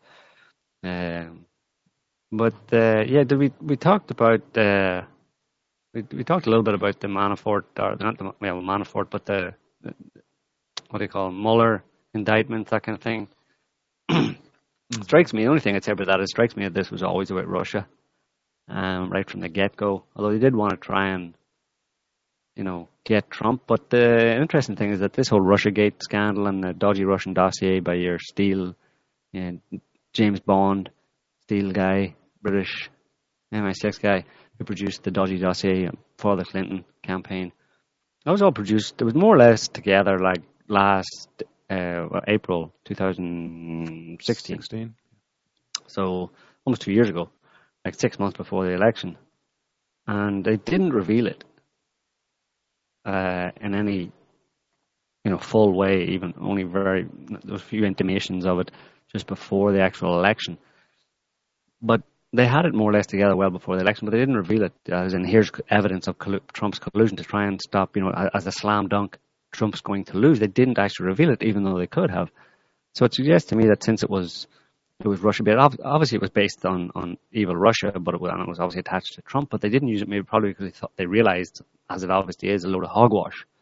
And maybe they didn't release it for that reason. But then they did release it. And I don't think it was by accident, but they did allow it to come out after he was elected. So, but now what you see is that it's basically gone nowhere because there's nothing to it. And what Mueller has ended up doing is indicting 13, you know, as we say, 13 people, Russians working for a Russian internet marketing company that was simply designed to promote ads on Facebook and social media to try and get people to follow them, and then they'd be able to pitch actual product to them. So it was absolutely non-political whatsoever. At any point in time, those marketing companies will promote ads, say things on Facebook, say things on Twitter, promote pictures, whatever, or memes on Twitter that are trending at the time in order to get attention to their accounts. And then once they get enough people, then they launch hey, you want to buy this plastic crap from China or something, and for the companies that they're marketing for, you know, so they have a deal. So it's purely commercial, and that's who Mueller has indicted as evidence of these people trying to subvert our election. That's basically what it is. That's how That's how much of a nothing burger this is. There is less than nothing in it. It's not even that it's insignificant evidence of Russia trying to hack our election. It's actually anti-evidence in a certain sense, where what they're doing has nothing whatsoever to do with hacking any elections, no interest whatsoever in the outcome of the US election on the part of Russia or anybody in Russia. They're just sitting there. And the Russians aren't, even Putin's on record has even said that. Listen, we didn't know. We were willing to accept whoever it was because, you know what?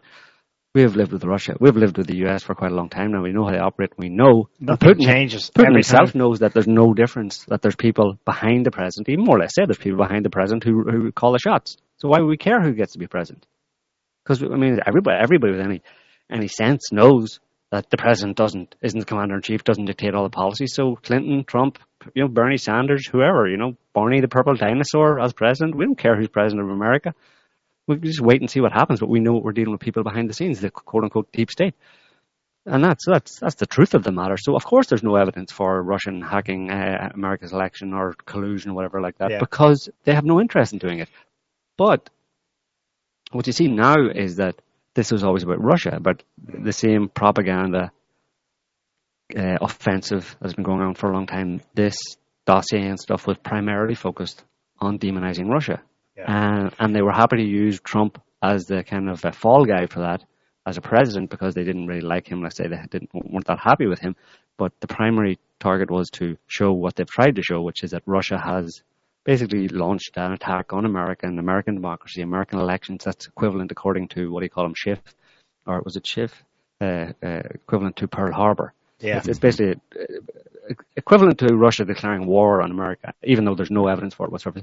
So they wanted to fabricate something that they could use to say Russia is attacking us, and therefore the whole world has to hate Russia, and we have to clamp down on Russia. That's the whole point of this Russian dossier, Trump, blah, blah, blah. And you see now that what he's actually done, he's following through with it, because to now drop the whole Mueller investigation and say, oh yeah, well, apparently there's nothing to it, or here's our crappy evidence and that's it. So he goes forward with the Manafort prosecution, and his buddy Gates. But what they were doing, what they're being indicted for, what they're being prosecuted for, it's not over yet, obviously, they'll have to go to court, but is for lobbying on behalf of the Ukrainian Prime Minister at the time in 2013 or so, and before it, Yanukovych, who was a pro-Russian president in Ukraine, but not in any strong way. What they were actually doing for him was trying to get European politicians to take an interest, take a more friendly approach and take an interest in Ukraine to increase trade deals and all that kind of stuff. And Manafort was effectively giving money to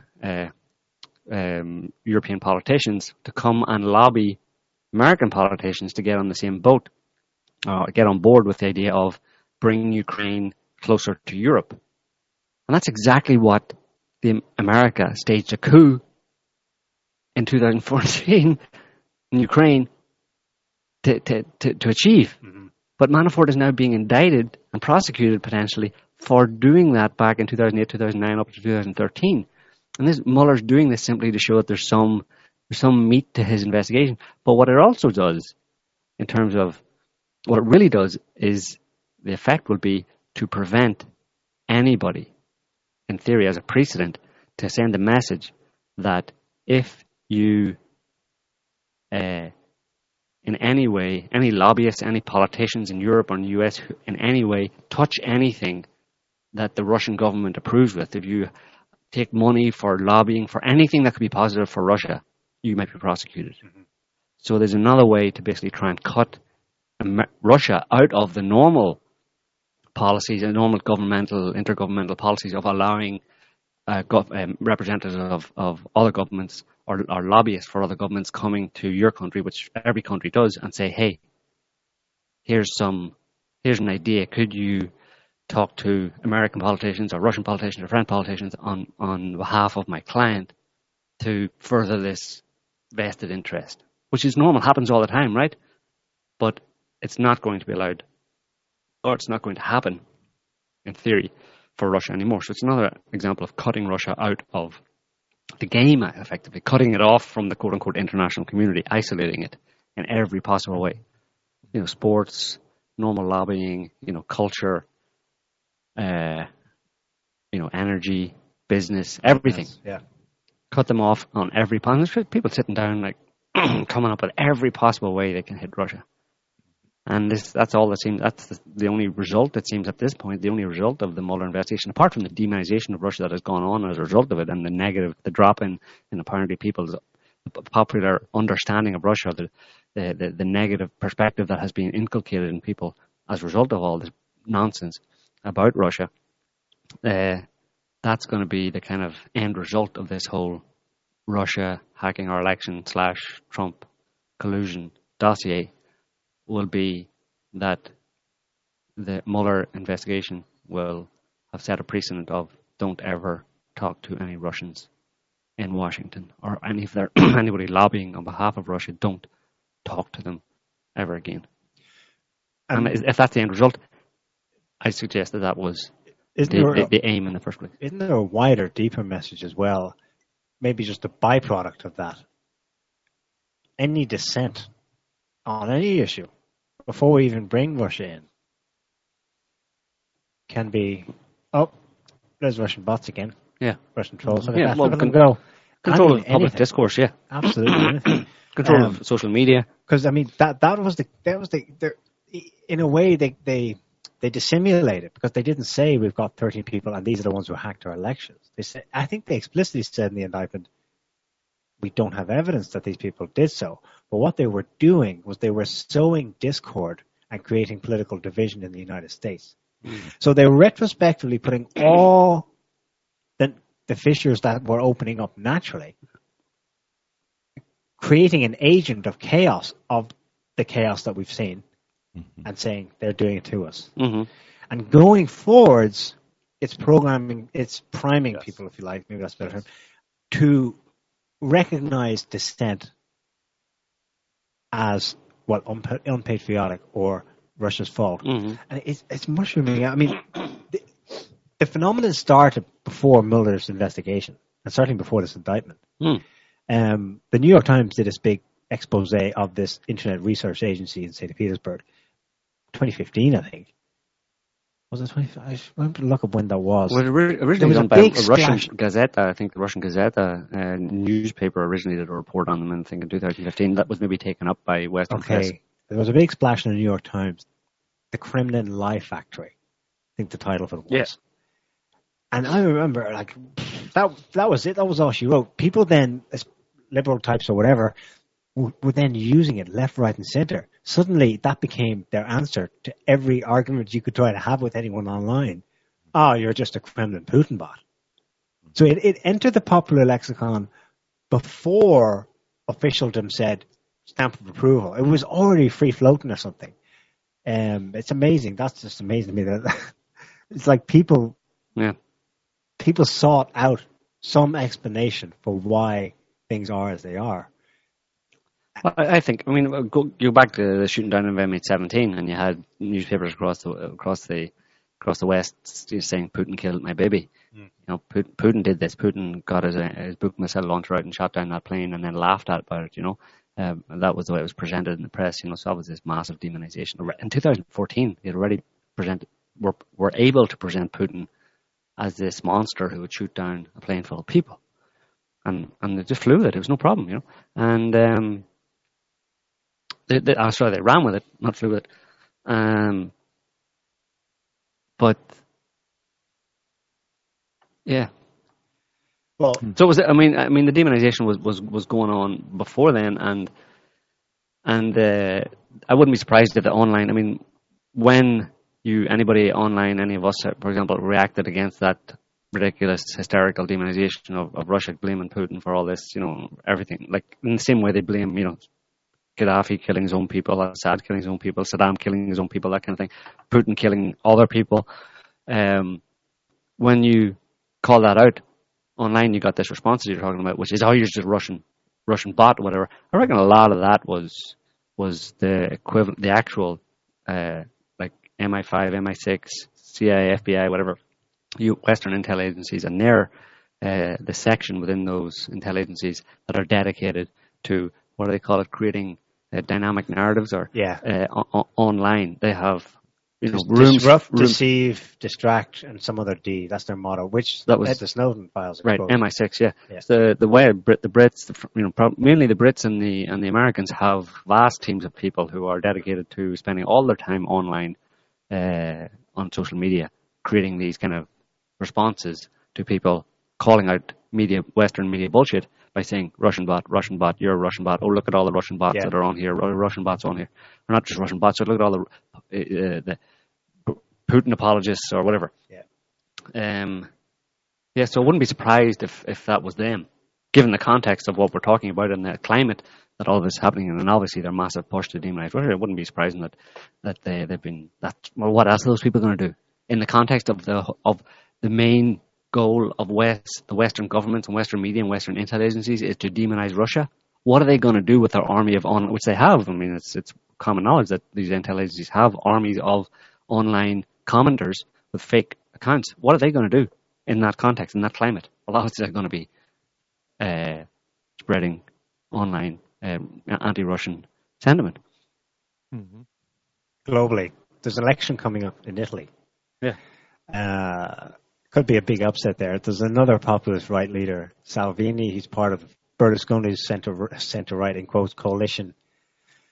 The same thing's going on there. There's people like trying to explain or account for his relative online popularity, this Salvini guy compared to the other candidates. Oh, well, the Kremlin may be, up to no good here. And the State Department announced this week is sending out a special team to monitor, in quotes, the Italian elections, probably to interfere with it, try and do something fishy. Because after all, as James Woolsey, former CIA director, said on Fox News just last week, in 1946, 7 and 8, they directly interfered in Italy's elections, of course, to make sure that Moscow didn't win. But, yeah, flash forward half a century, and okay. Of course, Woolsey also, in that now infamous interview, said that, he laughed when he was asked that, well, we don't still do that, do we? Give a non-answer. But another election coming up is the Russian election. Now, the question is, are Russian bots going to be interfering at that one? In the Russian election? Yeah. Russian bots? Like, if Putin wins, will that be because Russian bots sway the Russian population? Yeah. Mm-hmm. All of the Russian people are actually robots. There is no Russian people. Just as I suspected. It's like, as John McCain said, Russia is a big gas station with no culture, just a gas station. And it's populated, a big gas station populated by a bunch of robots. If you ever go there, don't go there. Don't go to Russia. But if you ever go there, you'll find out for yourself that that's what's going on. If you just, knock on a Russian, you won't hear the normal. You'll hear a strange sound. It's kind of like hollow sound, like a hollow metal sound, Clanking sound, yeah. Everyone owns a bot. Yeah. But apparently they said that Russian or American observers will not be invited to, election observers will not be invited to the Russian elections. Oh, well, right there, they're hiding something, clearly. Mm-hmm. Yeah. It's already been rigged for Putin. Yeah. I would just say, why are you not inviting us? Well, because we don't trust you. But we're happy to have, French, Italian, British, whoever, the rest of the world, just not you. Oh, yeah? Really? Well, Putin killed my baby. Anyway, I don't know. Why we just end up talking about crazy stuff on the show every week, no? Yeah. Mm-hmm. Oh, it's a reflection of what's out there, crazy stuff. Yeah, it is, isn't it? It's non-stop. It's mostly wall-to-wall news these days. It's just crazy stuff. When are we going to be able to, talk about... The only thing we have to talk about is, a cat got stuck up a tree somewhere. Well, there are a lot of cats in the world. But they get up to crazy stuff, too. They do? Yes. Yeah. Well... Yeah. After all that craziness, I think we covered everything we wanted to cover. So let's end it there. Okay. All right. So thanks everyone for joining us for another edition of. Whoops. Where's our sound? of Behind the Headlines, and we'll see you next week. Thanks for listening. Bye, everyone. See you next week. See ya. Bye, everyone.